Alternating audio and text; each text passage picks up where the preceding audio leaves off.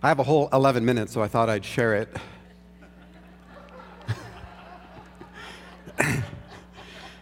You got anything yet?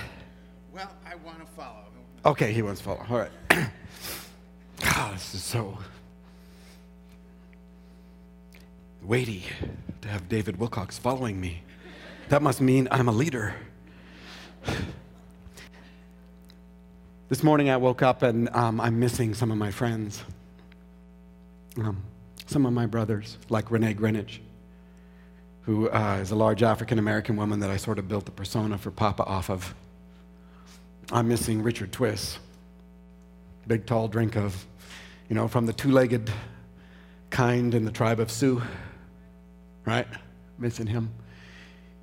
He texted me a really funny Samoan joke right before he died. It's one of my treasures. And actually, I was really sick, and I was supposed to be in D.C., and he was calling me to make sure I was okay. And I collapsed. I'm missing Malcolm, who's our grandbaby that didn't make it into our arms last year.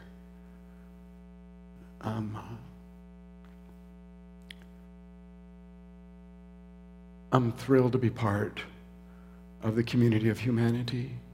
The deeper my healing gets, the more tender my world gets, the more emotionally colored it gets. But it is a experience that does not wound, but it is tender. I love that God has a high view of humanity. The incarnation, Jesus, is God's best sound of music to tell us, I love humanity. Jesus in the incarnation is a high view of humanity. Karl Barth, I love it when they have lists here and they say Karl and then they say Bart. But the other one, the Karl Barth, with an H on the end, like to say, God will not be God apart from us. This is about learning how to celebrate our humanity, and Jesus comes to show us what it's like to be fully human and fully alive. All of these people, I'm missing Nathan, who is a little young Down syndrome boy who I built Cabby off of a few years ago. He did hide and seek and got out of the Portland Coliseum on a Trailblazer game and ran in front of 2 cars. And I'm sure Renee Greenwich and Jerry Cook and a bunch of my friends said, come on in. We've been watching, we've been waiting. Cloud of witnesses. Cloud of witnesses used to be a terrifying thing to me. Probably to any adolescent boy.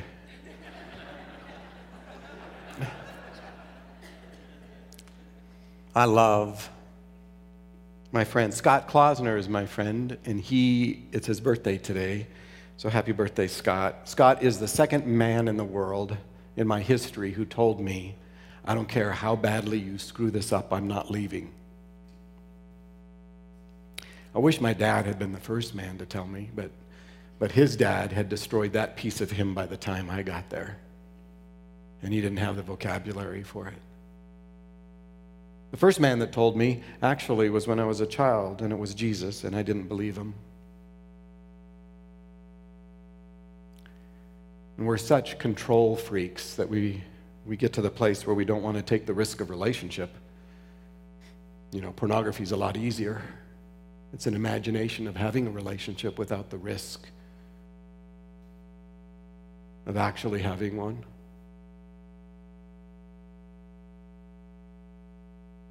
When Scott told me that he didn't care how much I messed up my life, and he finally said, I'm not leaving, and I believed him, it's when I also believed what Jesus had been telling me the whole time. Incarnation and presence. I love our humanity and all these people. One of the things that was true about them is they made me laugh because laughter originates in the relationship of the Father, Son, and Holy Spirit. If he knew me from the foundation of the world, he's had plenty to laugh about. I was up in Grand Forks, and Grand Forks, North Dakota. My wife was born in Minot, and Grand Forks, these guys and gals, they spend all day on tractors and horses just thinking about parables, making them up. And then they get together, they tell them, and they're so hilarious. They're funny. And I speak in Grand Forks, and then we've got about 30 people at lunch in a sort of a horseshoe thing, and we're going, and people just telling stories. It's absolutely wonderful.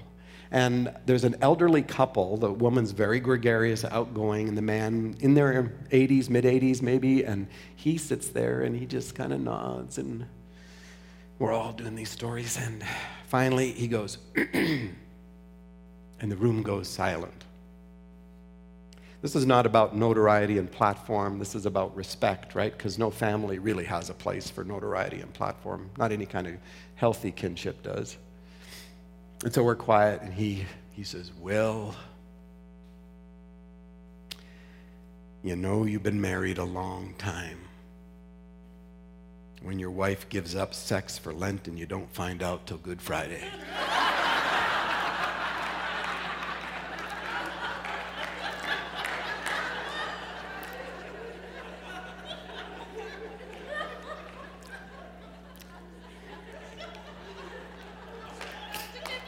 Come on. I am on the ground. I'm thinking that is the single funniest thing I've ever heard in my life, and only he could have said that. Our humanity and the wonder of it. You know, one of the things that is rising up and is representative in this community of voices, and I'm not talking just the speakers here, but they're quite representative of what is happening in a global sense. If this rug is the circle of us, who are the them?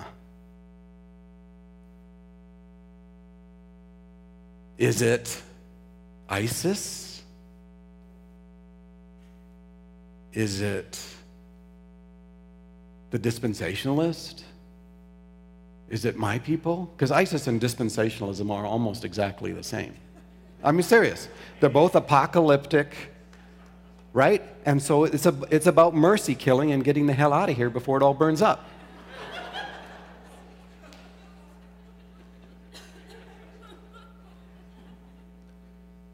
That piece of ISIS is in me. For $20 US, you can buy a child in Uganda. Our grandchild is Maisie, who comes from Uganda. For $20. Well, $80.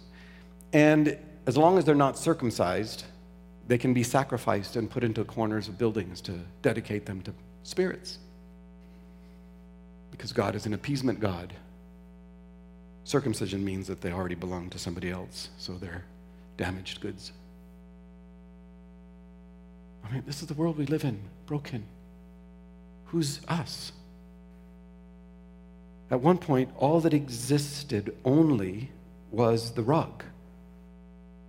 Prior to time and matter and energy, there is a relationship of a great dance of other-centered, self-giving love. That's all there was. And when the choice was made to create, where were they going to create? There is no outside the rug. So they create inside, specifically in Jesus. Not one thing that has come into being has come into being apart from him. This is why you cannot be separated from the love of God. And no earthly thing can. Paul, tongue-in-cheek, says, this is a statement truly worthy of full acceptance, that Jesus Christ is the Savior of all humankind, especially believers. And that is the circle of our humanity.